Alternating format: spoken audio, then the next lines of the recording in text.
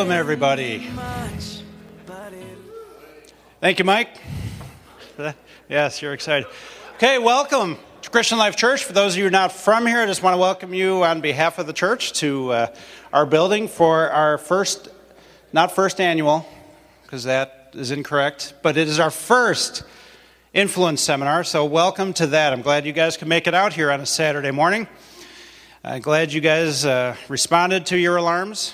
The temptation, I'm sure, was not to, but we got your $10, so I don't care. But good to have you guys here today. You know, we had a difficult challenge of trying to man up the lobby, the sanctuary, and everything to get it, for a men's event. So I was going to scatter some, grass clippings to get that smell, or some wood shavings and that. And if you notice in the men's room, we put a trough in there, so it's like Wrigley Field. It's not a drinking fountain. Just clarify that. All right. So, but speaking of bathrooms, if you guys are unaware, if you just go out the main doors and turn left, wrap right around there, or you can go out any of these doors. The bathroom is right over there. If you need to use that throughout. Well, influence. You guys have known it if you've heard me, that the John Maxwell quote that leadership is influence, nothing more, nothing less, is what has inspired me and motivated me to try and put something like this together. And as I look around the room and I see about 60 guys we got here, I think, okay, well, there's 60 guys of influence here, but who does that represent? And if we were to pull up a dry erase board and see how many people are represented through our influence in here. I mean, I think of me with just my family and extended family and my neighbors, people at work, people at church, my friends and their families, and just the amount of influence. And you start getting to social media, realize the influence we have there. How many people are represented by each one of us being here today? So the influence you have goes far beyond you, goes far beyond even your family. And so we're here to capitalize on and get the most out of each one of our influence. I want to introduce Steve now because you guys didn't come to hear me, and that's totally fine. You have the schedule in your brochure, and it has the break time. We're going to try and stick to that as best as we can. Not that I have any control over that, but Steve will try to stick to that as best as we can. And feel free to go in and out, get food, coffee, refills, all that. That's all available for you. But to introduce Steve, William Wallace in Braveheart said, men don't follow titles, they follow courage. And so I could stand up here and tell all of Steve's titles, and I could give an elaborate description of what he does and the impact he has through corporations and different things. But the reason I wanted him, the reason this thing was birthed was last time he came and he spoke at this pulpit. When I heard him, I said, I want you to talk just to the guys. Because Steve has a way of connecting with us. Those of you who've heard him before, he's very straightforward, not politically correct. He'll tell it like it is. Tell us things we need to hear. And so that's why I wanted Steve to come and be a part of this. Steve is a desired speaker all over the world, I think 16 countries, and he goes all over the place. He was just telling me last night he's going to Australia, New Zealand for speaking engagements. He does colleges, corporations, all kinds of stuff. So we're really honored to have him here. And Steve might tell you a little bit more about what he does, but I just want to introduce someone who has had a major impact on my life through his words and then through spending close time with him. So would you please welcome Steve Sisler.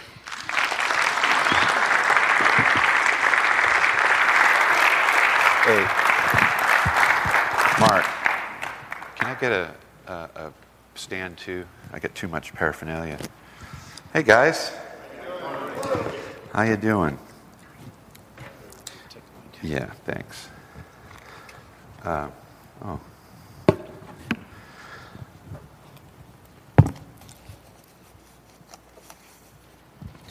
It's weird. Is that too loud? Is that okay? It seems really loud to me, but maybe that's because of where I'm standing. It's so funny. I'm waiting to come up here, and I'm nervous.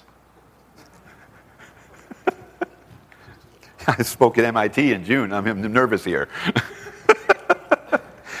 So it's crazy how that works. Trying to find a book of the Bible here. Does anybody know where 1 Samuel is? I found it. Okay. Yeah, Old Testament. That's good. Huh? Take deep breaths. No, it's funny. I mean, I've been doing this for 25 years, and I've always I got to get up there and talk. And I've been doing that for 25 years. It never seems to change. And I think the reason for me, it's not that I'm so concerned about coming up here and looking like a moron, is that, I've come all this way and I've got so much in my heart and I want to impart it and trying to get you to get it and get something that I fear that won't happen. And so I think that's kind of the majority of why that happens with me.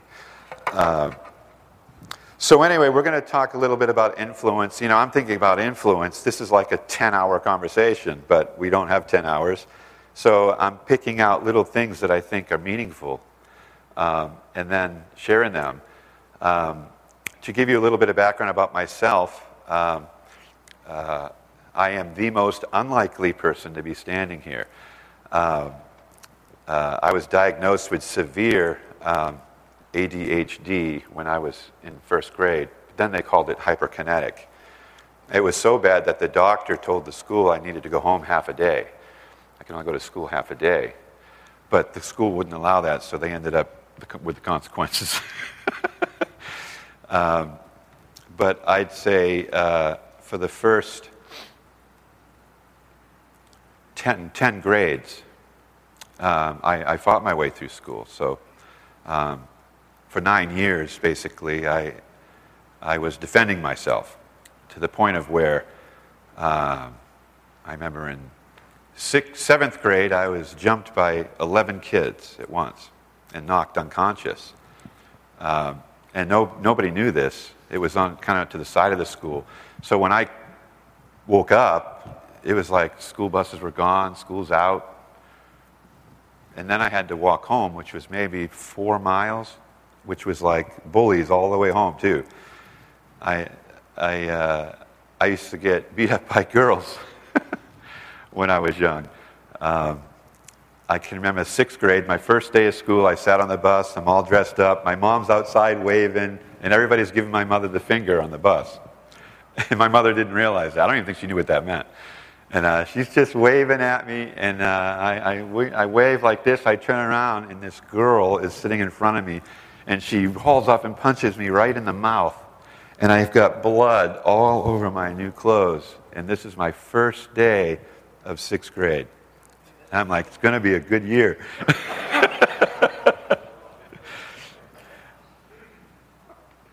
I remember in gym class, the kids, when the gym teacher was out, they locked me in a locker in my underwear. Okay, the locker was like 6 inches. And I was very thin, obviously. So they got me in there, and then they shut it, and somebody had a combination lock. They put it on there and left. Well, nobody had the combination. Well, the thing with me, I was too ashamed and embarrassed to tell anyone I was in there. So I'm just standing in this locker, just trying to figure out, what am I going to do now? What do I do? And I've told people this for many years. I think that's when God looked down and went, or Jesus looked down and said, hey, Dad, we can use that guy. He doesn't have any pride.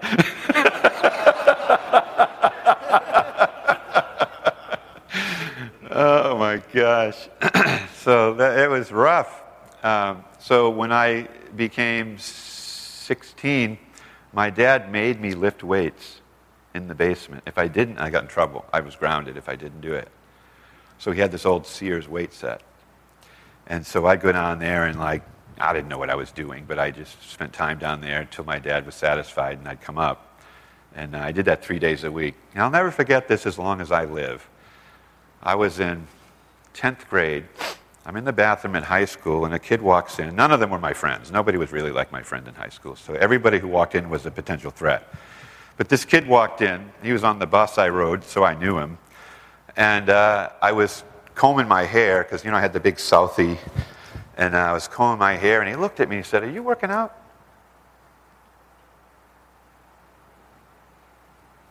"Yeah." And he didn't say anything, and he just walked out. And I thought, it's working. So I went crazy. And so by the time I was a senior, I was benching 315, weighing 176. I just went crazy. So it was the proverbial sand kicked in the face, and then you become Mr. Atlas, So by the time I was a senior, I was protecting the 9th graders. I was the bodyguard for all the little kids, this kind of thing. We had moved to Florida, so nobody knew that, I was the moron for 9 years. I get into Florida, and I'm the talk of the town because of my accent, and all these other things. So that kind of started my life, and it's weird. I now travel around the world. I've got clients in more than 16 countries. I'm working with CEOs and Fortune 500 companies all over, telling them what to do with a high school education. I went to Bible school, which is sort of like glorified Sunday school for me, is the way I saw it. My school wasn't even accredited, so I don't have anything. And I think part of having real influence is being okay with yourself. And I can remember I'm in Switzerland. They fly me out to Switzerland first class.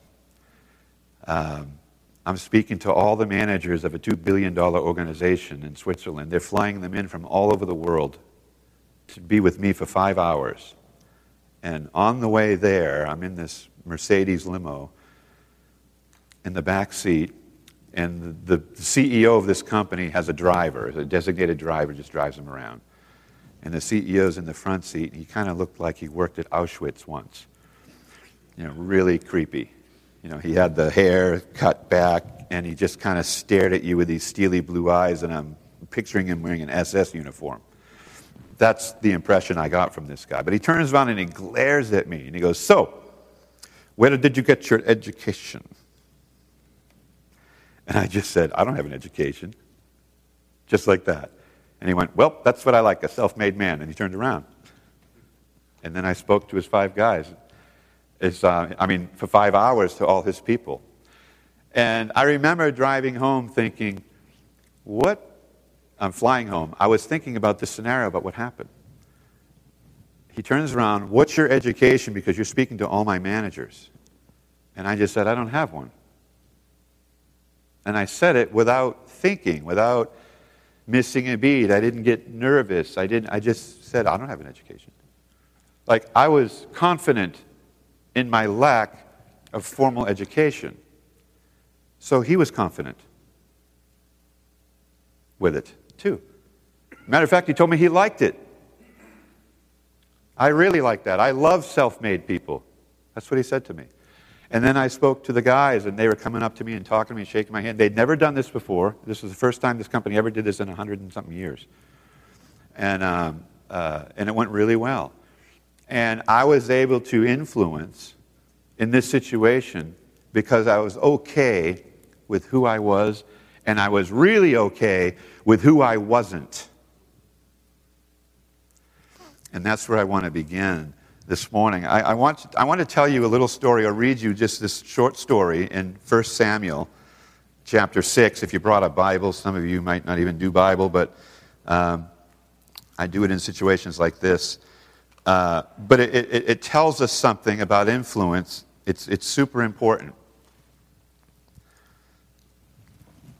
1 Samuel chapter 6, it is in the first half of the Bible.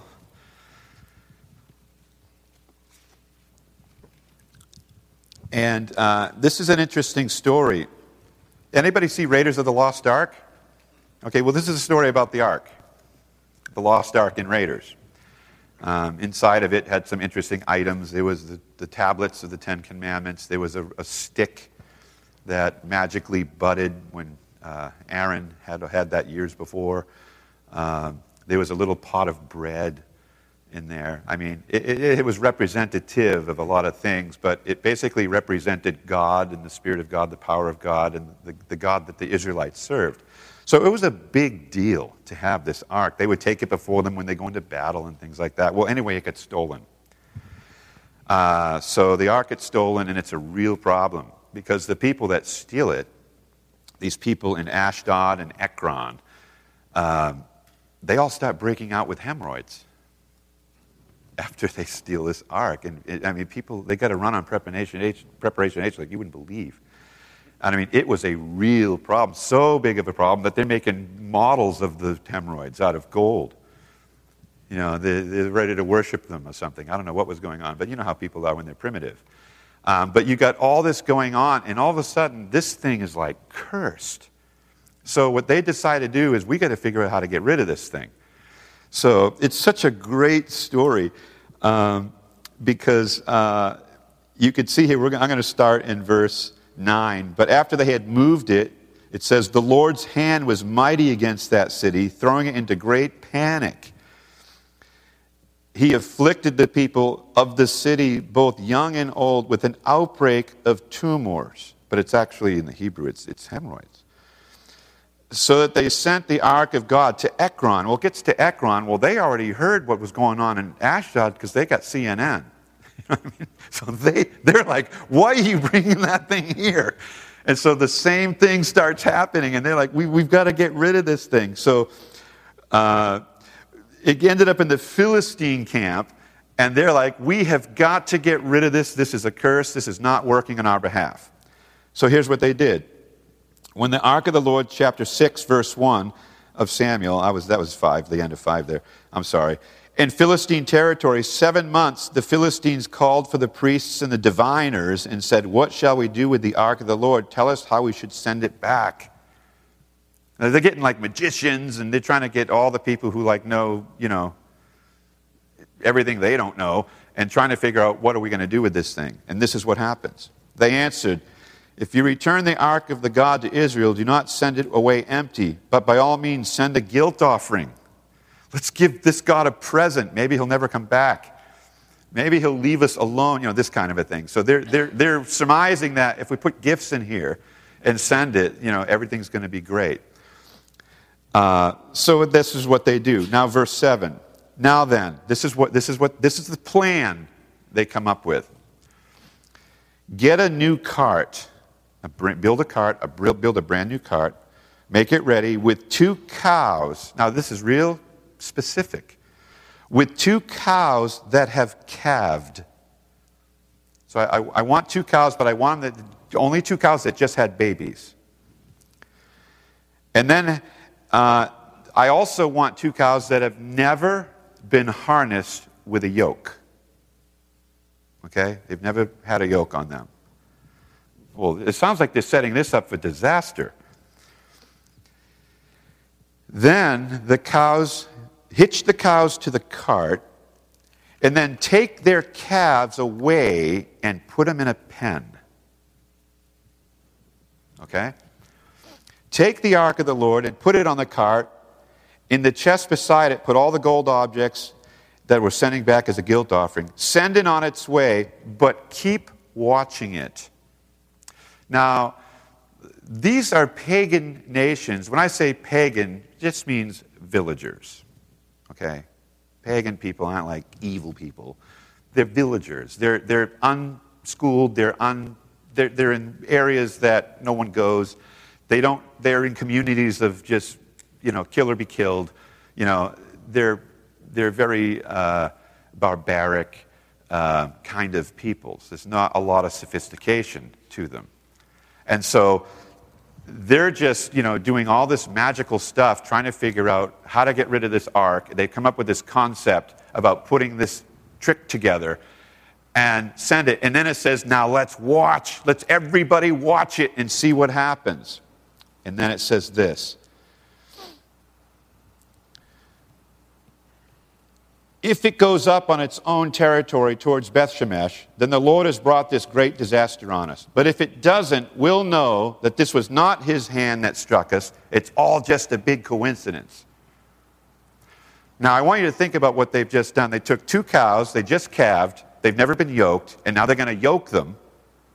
They're going to hook them up to a cart. They've never done that before. Then they're going to take their babies away. You ever messed with a cow with babies?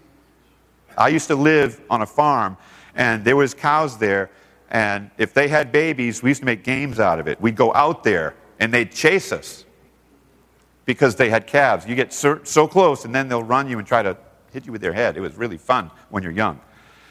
And so anyway, then take their babies and put them in a pen. Well, what are those babies going to do? Yeah, that's right. So what do you think the mother cows are going to want to do? Protect the babies. So they've got this set up so that the cart will not go back to the Israelite camp. It's set up so that that's not going to happen. They've sought nature, they've thought about all the science of it, and they're like, there's no way this is going to happen. So if it does, then it's supernatural. It's beyond us if it happens. If it doesn't happen, it's like, it was a trick. That's what they're doing. And look at what happens. This is so amazing. So they did this. They took the cows, they hitched them up to the cart, they penned up their calves, they placed the ark of the Lord on the cart along with the whatevers. And it says the cows went straight up toward Beth Shemesh, keeping on the road and lowing all the way. They did not turn to the right or to the left. The rulers of the Philistines followed them as far as the border of Beth Shemesh. The cows went, but interestingly enough, they were lowing all the way. Do you know what lowing means? Huh? Singing? Yeah, it's a funeral dirge. They're crying. They're crying. They're lowing all the way. Why? Everything in them does not want to do this. Everything in them does not want to do this. They want to do what we would do by sheer nature. Just let your faculties go. That guy cut you off, shoot him. Huh? Just let it all go. Just let's kill all these people and get our calves back. That's what we do. We're animals. But they didn't do it. The Philistines were influenced by cows. By cows. Now, here's the point. What about us? There's things in our lives, there's things that's going on we don't want to do. But guess what? Everybody's watching to see what you will do. The Philistines are watching. When I say the Philistines, I mean everyone, and I don't care what camp, what faith, that doesn't matter to me. The fact of the matter is human beings are watching human beings. And they're seeing how human beings react in different situations. And when we react a certain way in a certain situation, everybody wants to know why and how that happened, or you were able to do that and do it that way.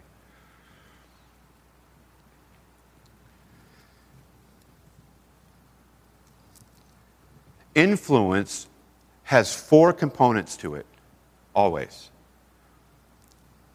Risk, reputation, ramifications, and rewards. You ever heard the saying, the greater the risk, the greater the reward? But you see, life is about risk. Okay, what was I risking in Switzerland? I risked, in a sense, everything. When I said, yeah, you just flew a guy out and you're paying him this much a day and he hasn't even been to college. That's a risk. There's ramifications. I didn't know what they would be. I really didn't take the time to think about it because at this point in my life, I've learned, just do it. I mean, I'm not going to be dead soon. I don't know about you. Just do it. Being a responsive person always involves risk.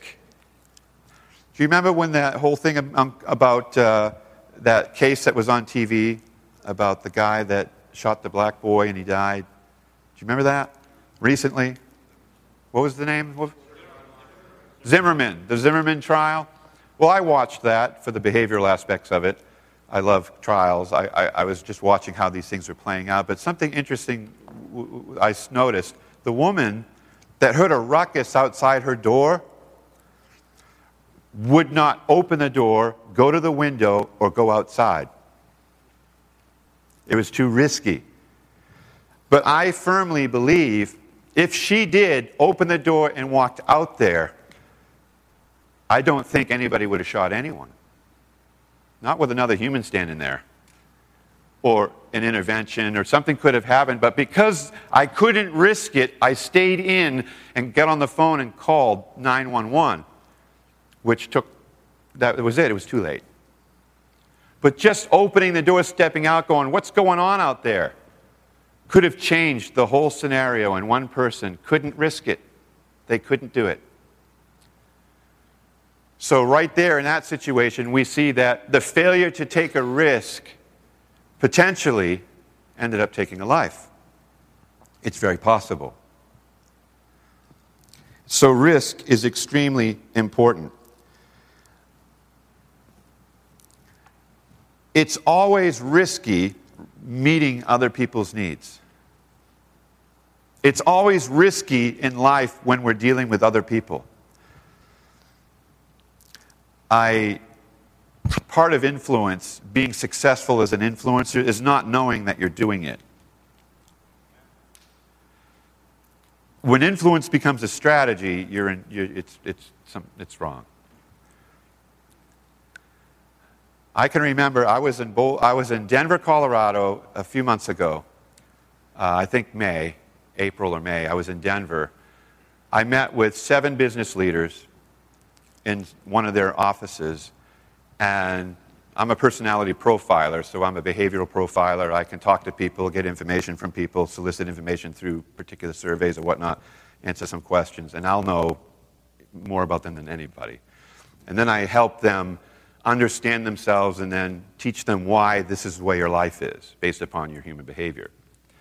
So I was doing that, and I looked at this woman, but she, like a girl to me, I'm 50. She was young. They were all young entrepreneurs. I said, something happened to you when you were young, maybe? And I'm just like, it was like a divining moment, And she starts crying at the table. Can't talk about it. We get through that. That happened to 3 people out of 7, where they broke at the table, just talking about their business and their lives. I got back to Dallas, back home. A couple days later, I get an email from this woman. Her name was Sarah. And she said, how much would it cost me to get an hour with you? And when she said it, my mind immediately went back to her face at the table and the distraught look and the issues that she may have been facing in her company and whatnot, whatever. And my heart was and because I'm more people-oriented than profit-oriented, I said, just give me a call. I'll talk to you for nothing. So she called me. I talked to her for an hour, and she's like, you have no idea how helpful this has been. This has been so helpful. And the next thing I know, there's an article in Forbes magazine about me, written by Sarah, who is a writer for Forbes, which I didn't know she was a writer for Forbes. And in the end of the article, she goes, if you want to get what I got, contact this guy. And there's my website in Forbes magazine.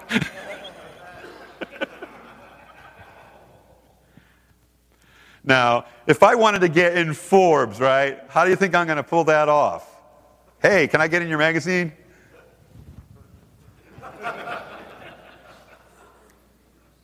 But because I love somebody at my own financial expense, because I just wanted to help, that influenced her so much.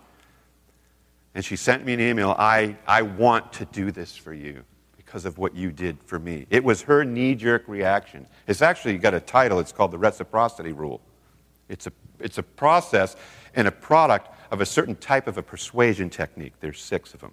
That's one of them. But that's not what I was doing. If I do this, I'll get that. I wasn't even thinking that. So I was completely, broadsided by it.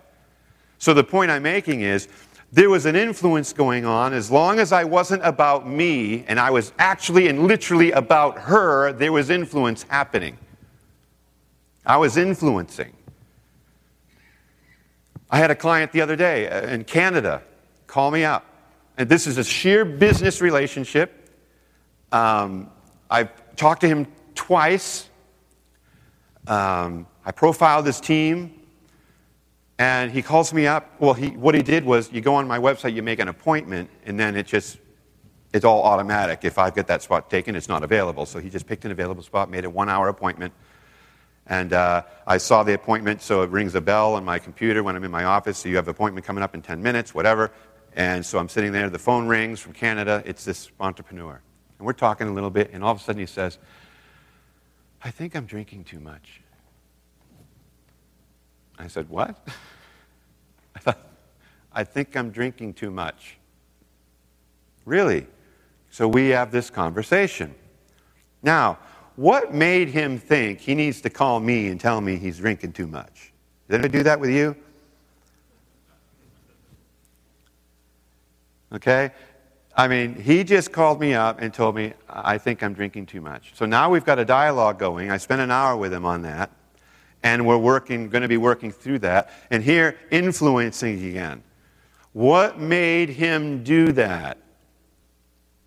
What happened that made him think he needed to do that? I had another lady just the other day from Virginia. She calls me up on Skype. And she pulls up on Skype, not young, 40s, entrepreneurial, makes a lot of money. And she looks at me, she goes, I'm not sure if you know how special I am. I said, what? She said, because you said something the other day, and it didn't make me feel very special.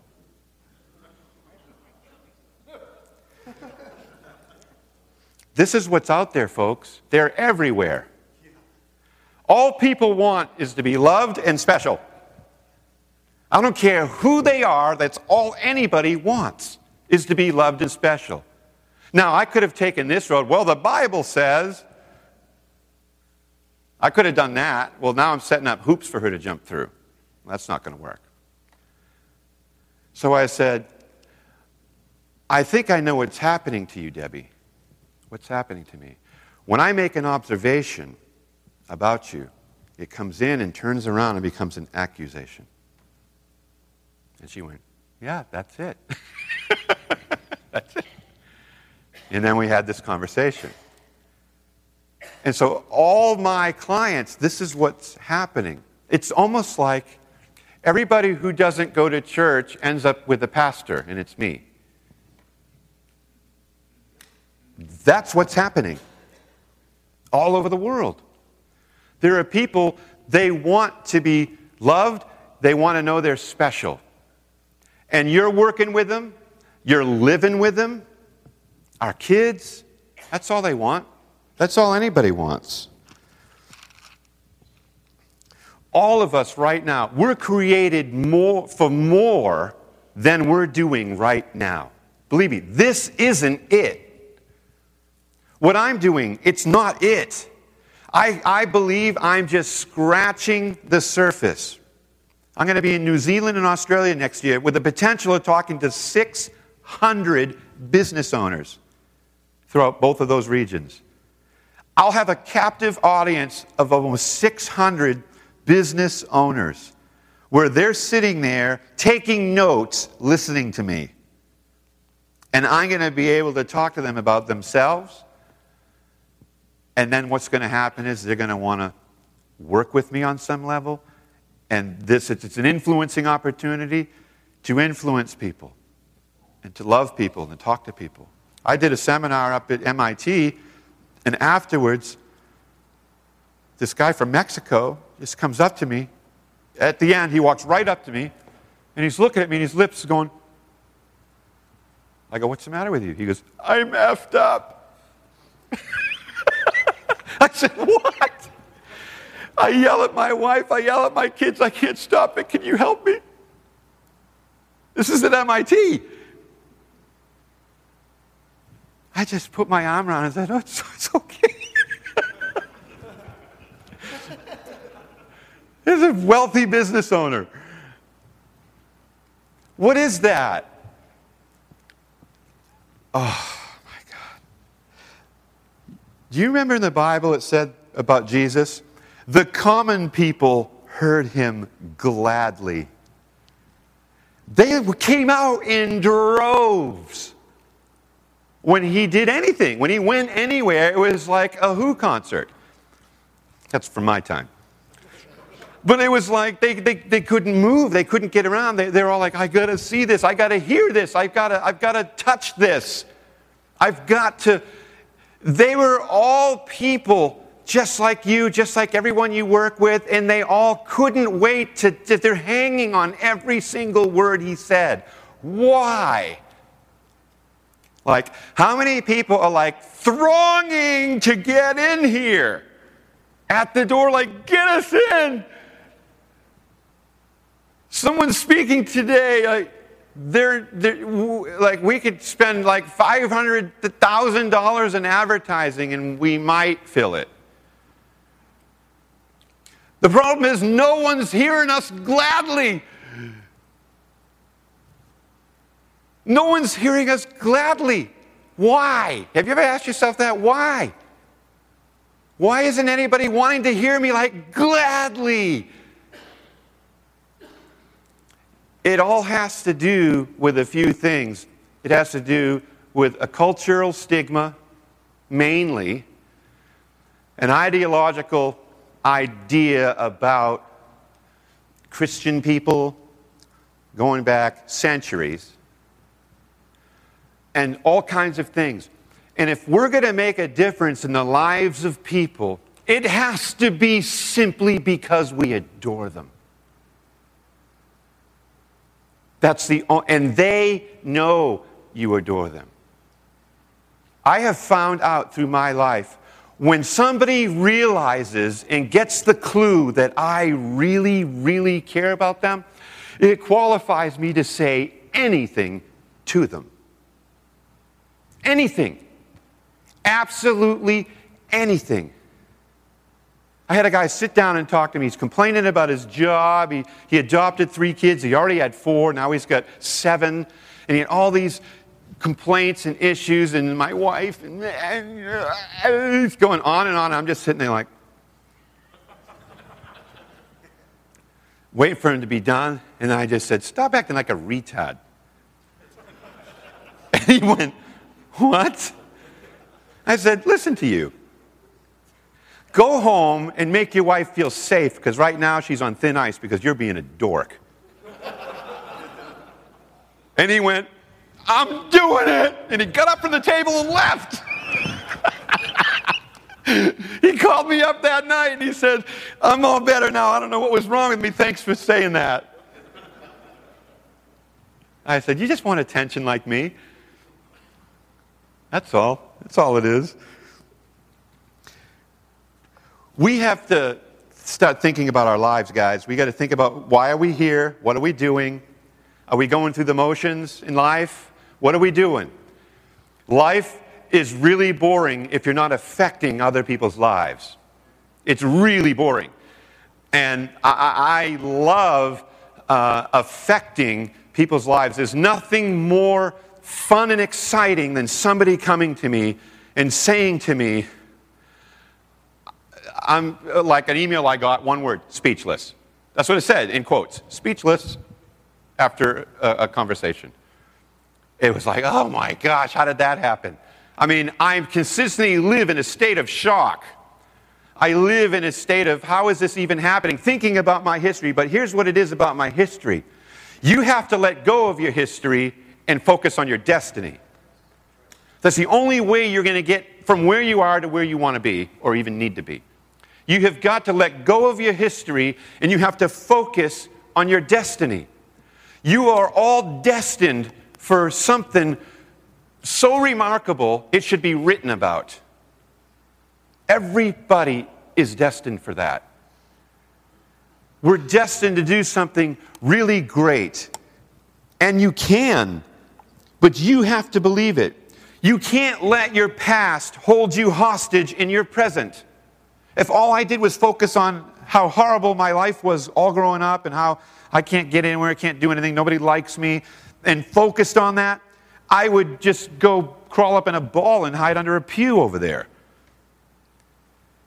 But I'm focusing on not what I am not, but what I am capable of if I just let go of all that. Just let go of all that and love the people that are in front of you.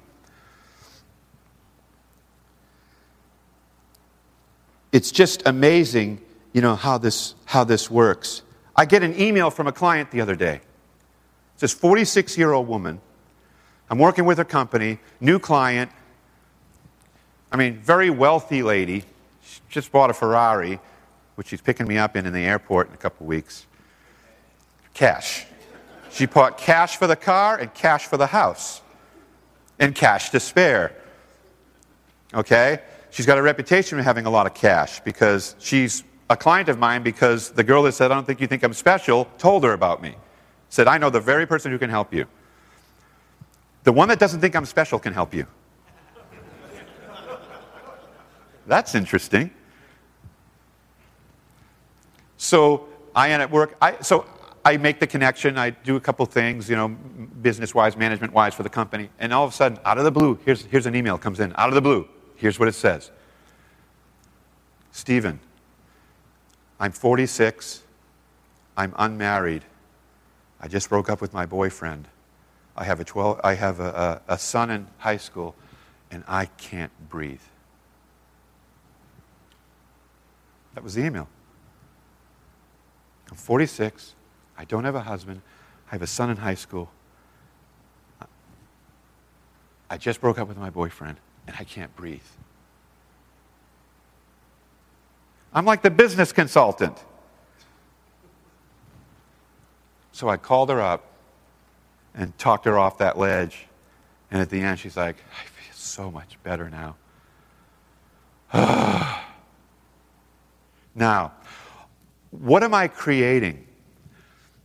I was talking to somebody outside. They mentioned the word. What did they say to me? They said, I think they said revival, or this is when the revival happened. I'm in it. I don't know where you are. I'm already in that. It's like I can't shut them off. I can't keep them out of my email box. I can't breathe. I got this. I got that. I'm drinking. They're just coming everywhere. Why? What's the key ingredient that I have here? They know I listen. They know I love them where they are, not where I think they're supposed to be. They know I care, and they know I would do anything to help, and I don't judge them. So, Steve, you're creating Hope. Absolutely. Hope. There's hope. There's anticipation. There's this whole something's different. I had an atheist chase me down. 6 years ago. He lived in Chicago. I met him at a conference. We had lunch together, and we're sitting there having lunch, and he just looks at me and goes, "I think I'm going to be a Buddhist." And I went, "A Buddhist?" "Yep, that's what I'm going to do. I'm going to be a Buddhist." "Have you been reading about Buddhism?" "Oh, yeah. What do you like about it?" "Oh, God, he's going on and on." I said, "Well, what was your upbringing?" "Oh, I was Catholic." "What a racket." "What a racket." I said, "Oh, that's interesting. Wow, that's really great." And we just started talking, and, we had this conversation, and we left. I got off the subject as quick as he brought it up. Well, he calls me a couple weeks later. We exchanged numbers. He was an interesting guy, whatever. Calls me up. "There's something different about you." "Yeah." "What?" "I don't know what it is. There's something different." I said, well, I follow Jesus. You do? That's a shock. He couldn't believe it. He couldn't believe it. Why? Because I wasn't what he originally saw when he was young. So he didn't think I was even associated with that. So now he's confused. He's really confused. So the next call I get was when that pastor in Colorado had the homosexual situation and it made all the news. Do you remember that? He calls me up. He goes, hello? Aha! What? Who is this, Michael? Aha! Did you read about it? What? So-and-so, yada, yada, yada, da-da-da. You see, that's why I don't want any part of it. Now, what do you think of that? Well, I said, let me ask you a question. Do you think there's some unscrupulous physicians out there? What do you mean? You know, pedophile doctors. Well, yeah, I've seen it on television. Well, what are you going to do when you break your leg?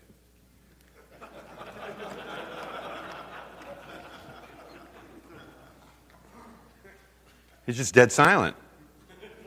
And let me ask you another question. Are there any cops out there that maybe, steal drug money, do coke? Yeah.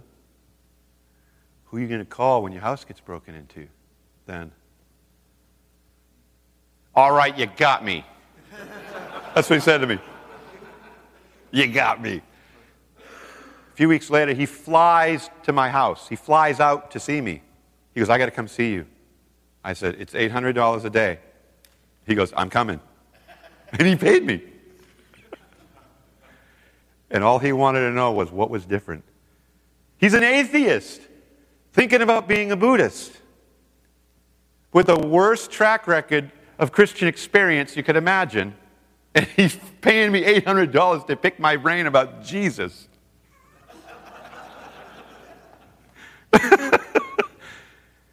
Within 4 hours, he's on the floor, crying and crawling around in my office, crying and crawling around, going, when I was 8, I wanted to be a priest. When I was 8, I wanted to be a priest and help people. Are you going to help people? He flew home a month or two later. He called me up. He's driving down the street. He goes, I'm listening to this song by this group called Casting Crowns. I can't stop crying. Is there something wrong with me? He's just clueless. I mean, I loved him. I loved him. I just loved him. I think I'm going to be a Buddhist. I didn't go,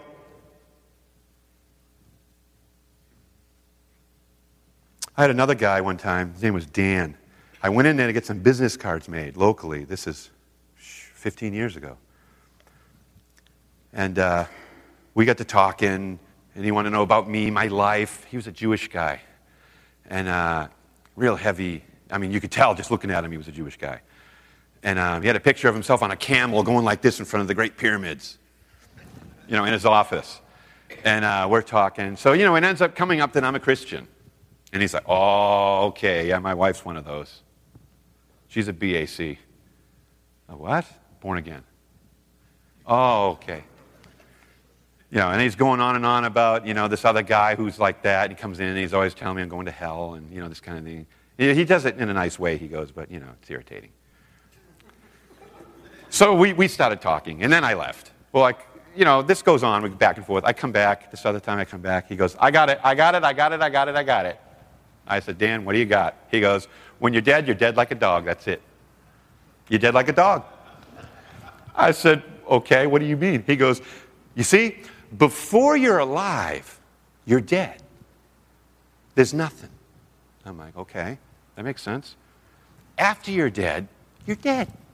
There's nothing. What do you got now? Huh? What do you got? That's what he did, just like that. And I said, I ain't got much, dude, to compare with that. That's awesome. I want what you got. And he went, what? I said, Dan, listen to the logic of it. Listen to me, Dan. Listen, you're on to something. You live however you want, no consequence. You die, you sleep forever. That's what I want. He goes, you being honest with me? I'm being dead honest with you. And I said, I got to go. I walked out. He chases me out of the building. This conversation's not over. That's what he said to me. What's happening? I'm loving Dan. I love Dan. I do want that. That's easy. I'm not lying. I'm not placating. That's easy. That'd be great. Huh? He didn't want it. He didn't want that. You see, this is where we got to get a clue. Nobody wants what they have. They don't understand. They're groping in the darkness. Watch Oprah's Super Soul Sunday.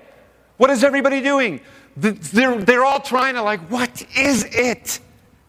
What is it? Everybody wants to know what, quote, it is. What they don't like is the version of what we're giving them.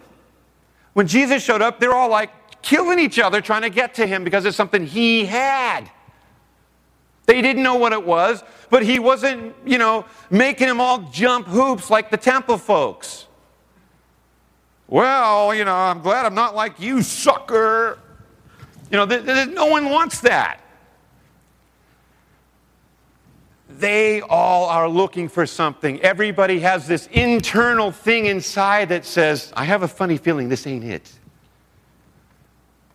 So we talk about influencing people and helping people work through things or make a difference, this and that, and they're already where we think we're going to get them to. They're already there. They're already there. They live there. We all do. Here's what I've realized in the last 25 years. If you have something to say, and a unique way of saying it, and it solves somebody's problem, you, my friend, will be in demand. If you've got something to say and a unique way of saying it, and it solves somebody's problem, you are now in demand.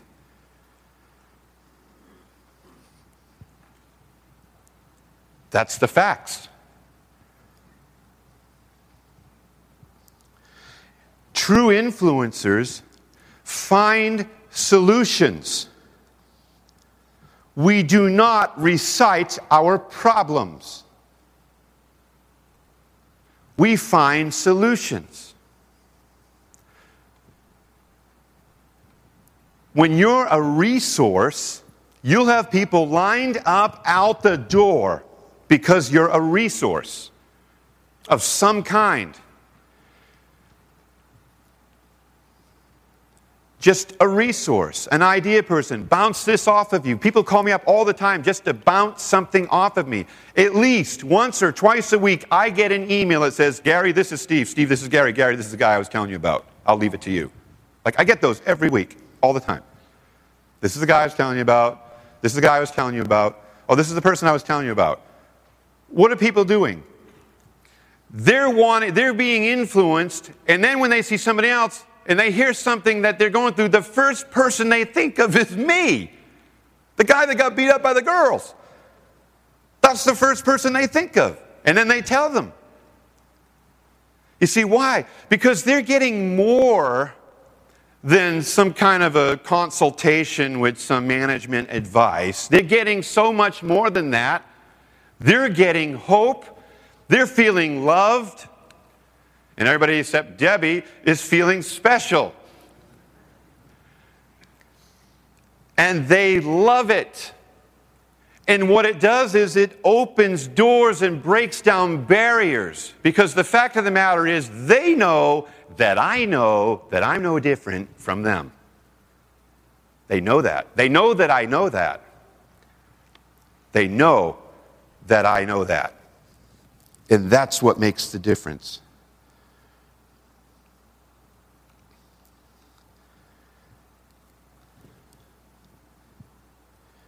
You see, we have to start liking ourselves again. We have to start focusing on, why am I alive and on this planet? What am I doing? Am I just like, I go to a job, I work, I go home, and there's my wife, and there are my kids, and they're kind of annoying. I go here, and, I hate this job, but, 84% of the people in America working and waiting on their dream job, like it's going to show up in their driveway, I guess, someday. But they're just going through the motions, and we just go through this life, we go through this planet. We drag our chains into home, we drag our chains into work, we drag our chains into church, or to the Elks Club, or to the mall, or whatever, and we just kind of go through life like the movie Joe versus the Volcano. And that's it. And then we hear a message, it's like, let's go share and tell everybody how awesome it is to come in and join our boring group. Let's get everybody psyched about being a part of what I'm a part of. I hate my wife and I hate my job, and it's kick butt, man. No, that doesn't work. Nobody wants to hear it. Nobody wants to know it. They're having more fun than you. So you got to understand something. People are pack animals. Did you know that?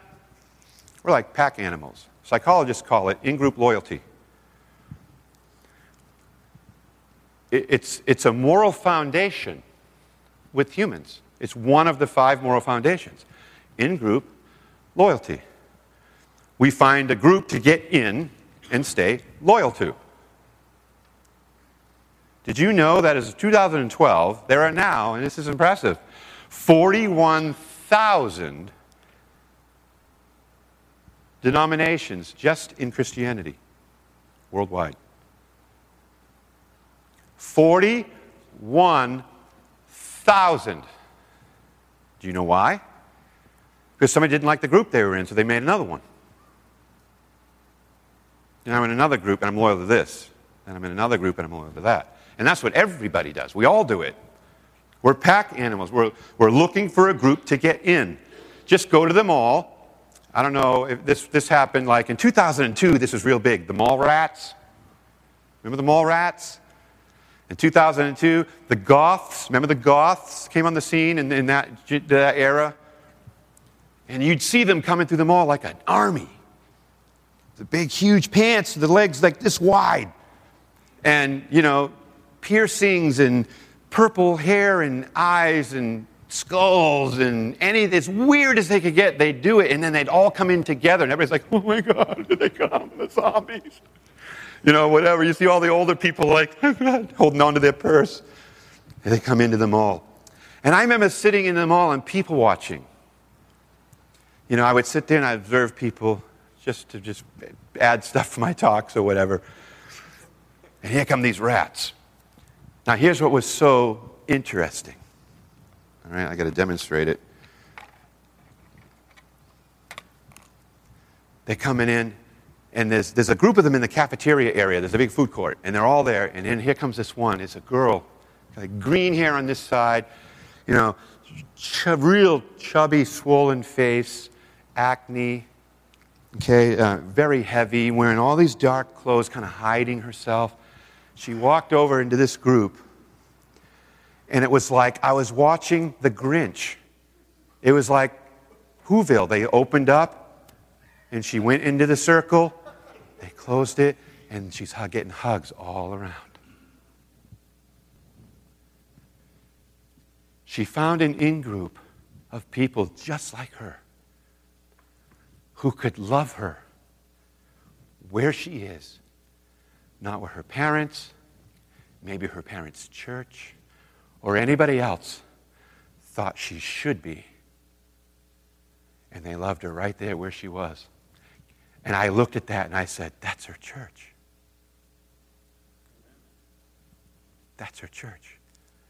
And I thought, isn't it interesting she doesn't want to be a part of mine?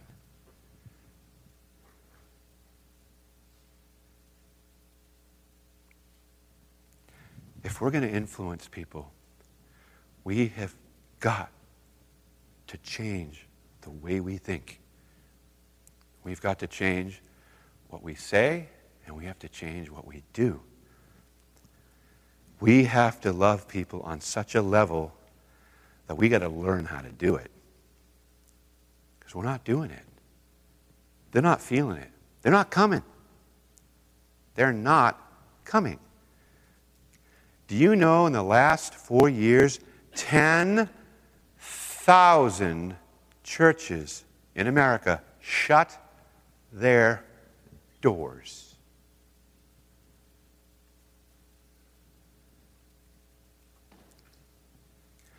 1,290 pastors a month quit.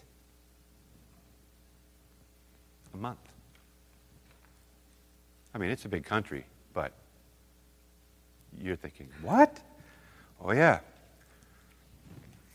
And I'm telling you, a lot of the reason is because this isn't what I thought it was going to be. I was just talking with a pastor. He had a church of 275 people. I've been to it. Nice people. Very nice people. Very blue collar. Very regular folks. No highfalutin type people. I mean, I'm in Dallas, so there are those places where, like, you look at your watch and leave because it ain't good enough. I mean, we've got some mega stuff going on down there. It's an in-group with a loyalty. So was this one. Well, anyway, he was there. So we talked, and I ended up profiling him. And I said, here's how you're wired. And I told him how he was wired. And this is what you can expect based upon your hard wiring, your personality, your style of everything. This is the way it is. And he looked at it. He's like, that doesn't look good. All my friends, their churches are like 2,500 and more. Sucks to be you, Mike. He quit. 2 weeks. 3 weeks. Later, he meets me at the food court at a local grocery store, tears in his eyes. I'm done. You know what happened? He wasn't in it for them. He was in it for him. It was, this is my identity. This tells me who I am. This is how I get up every morning. But if it ain't happening, why am I getting up? You see, I have found, I don't want to travel the world and be some kind of big speaker. You know what I get all my fun at? On the phone or in person with one person. I can't wait for those moments. I kind of suffer through these, and I can't wait to get in the lobby. You know what I mean? It's like, I love people. I love people. And some people, they love what they think loving people will do. But they don't love people. Here's the interesting thing about this. Everybody instinctively knows it. You can't hide it. When you go buy a car, and you walk up there, and here comes the salesman, within 6 seconds, you know if he really cares about you. You can feel it. It's a principle. As soon as you start thinking about taking a shower, you know something's wrong with this situation. But you see, we are called not to have any pretense. You know, Jesus, it's interesting. It says he made himself of no reputation. Funny thing about Jesus, he never cared about what anybody else thought. I don't even think it entered his mind. He just loved everyone. He just loved them. He just loved people. And people couldn't wait to love him. Now, not everyone. And we're going to come up on a break here, so I'm going to end with this little thing. There's a story in the Bible about this guy named Zacchaeus. He's like a tax collector. And, you know, he was a really short guy. I don't know if he was a dwarf, but you almost think so because they make such a big deal out of it. That he couldn't see Jesus when he heard he was coming, so he's got to climb this tree. Now, if you know anything about tax collectors, you think that's the IRS, you're thinking wrong. These guys were extortionists. Okay? What they did is, if you owe the IRS $700, they took $1,400 and then bought a new car with the 7. You know what I mean? That's the kind of thing they were like. Nobody liked them. I mean, they were like anathema to society, not to religion. Nobody liked them. And he's up in this tree trying to get a glimpse of this one guy who's just walking through town. He's like, I got to see this for myself, because I'm wondering what on earth he heard, but he wanted to see. And here's the funny thing. Jesus, he gets to this point, and he's right under this tree, and then he looks up. And he goes, Zacchaeus, he calls him by name. Zacchaeus. And I can imagine what Zacchaeus thought. He's probably thinking, am I arrested? I'm assuming that might have been the first thing he was thinking. And he said, can you come down here, because I want to have lunch with you today. That's what he did. Now, here's what Zacchaeus does. He gets down from the tree, he walks over to Jesus, and he gets down on the ground. Because we know, because it says later, he stood up. He gets down on the ground and he says, everything I've robbed from everybody, I swear to God, I'm giving it back. I'm going to give it back. They haven't even had a conversation yet. You talk about influence. You walk into a room and they're like, no, I swear, I'm sorry. Just because when Jesus looked at Zacchaeus, he saw him as a person that wanted to be loved and wanted to be special, and he made him feel that way. And every gun, every door, every wall, every chain, everything crumbled to the ground like that.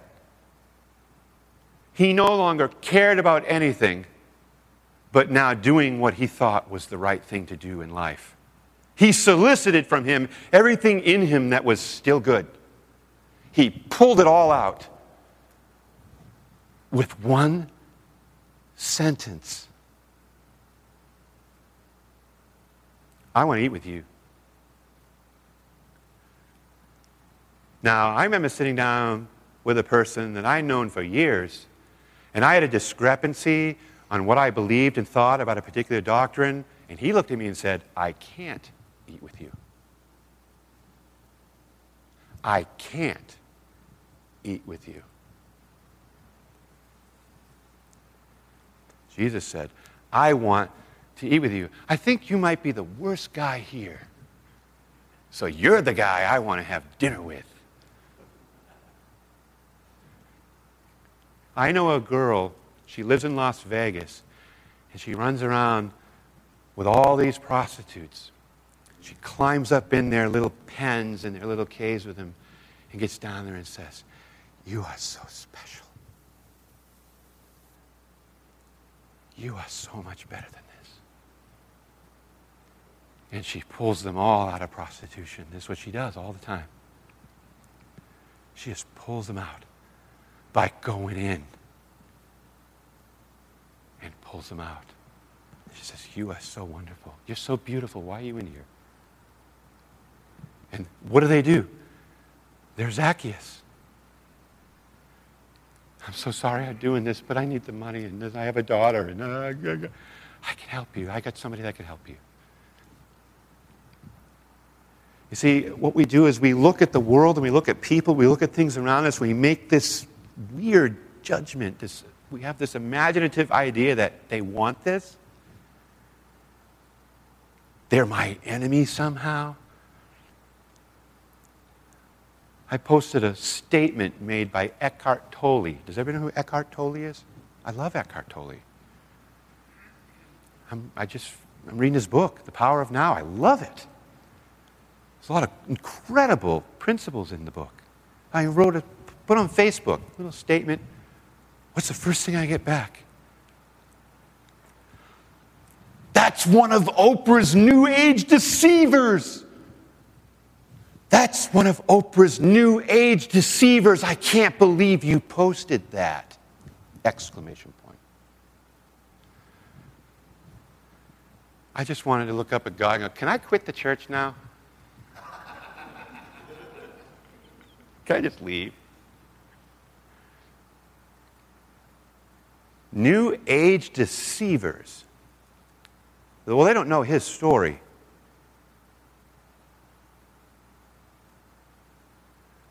You see, the point is somebody who's searching and finding great intensity out of helping and loving people. One of my other favorites is Deepak Chopra. He set up a table in a park, and he put a sign up that said, "Help Desk." And he put up a big one of those banners with a picture of him on there, and there's this line snaking through the park.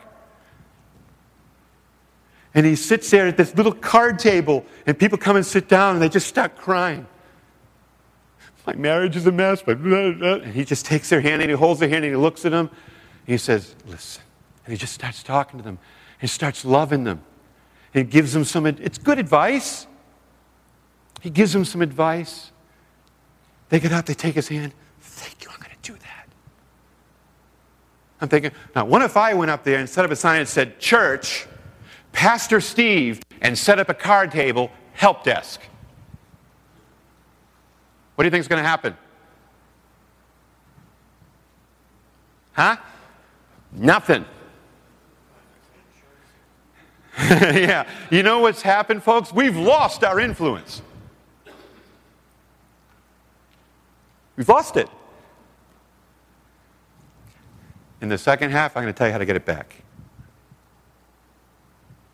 All right. We'll take our break.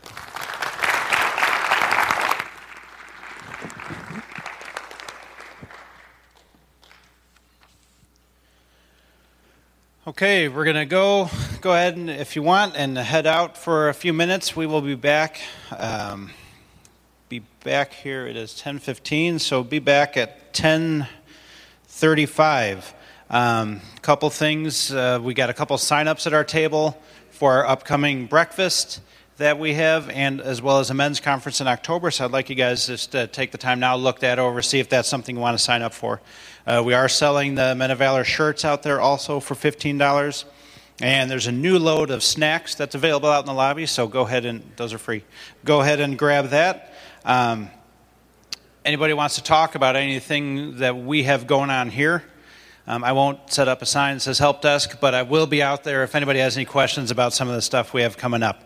So with that being said, you guys are dismissed until 10:35.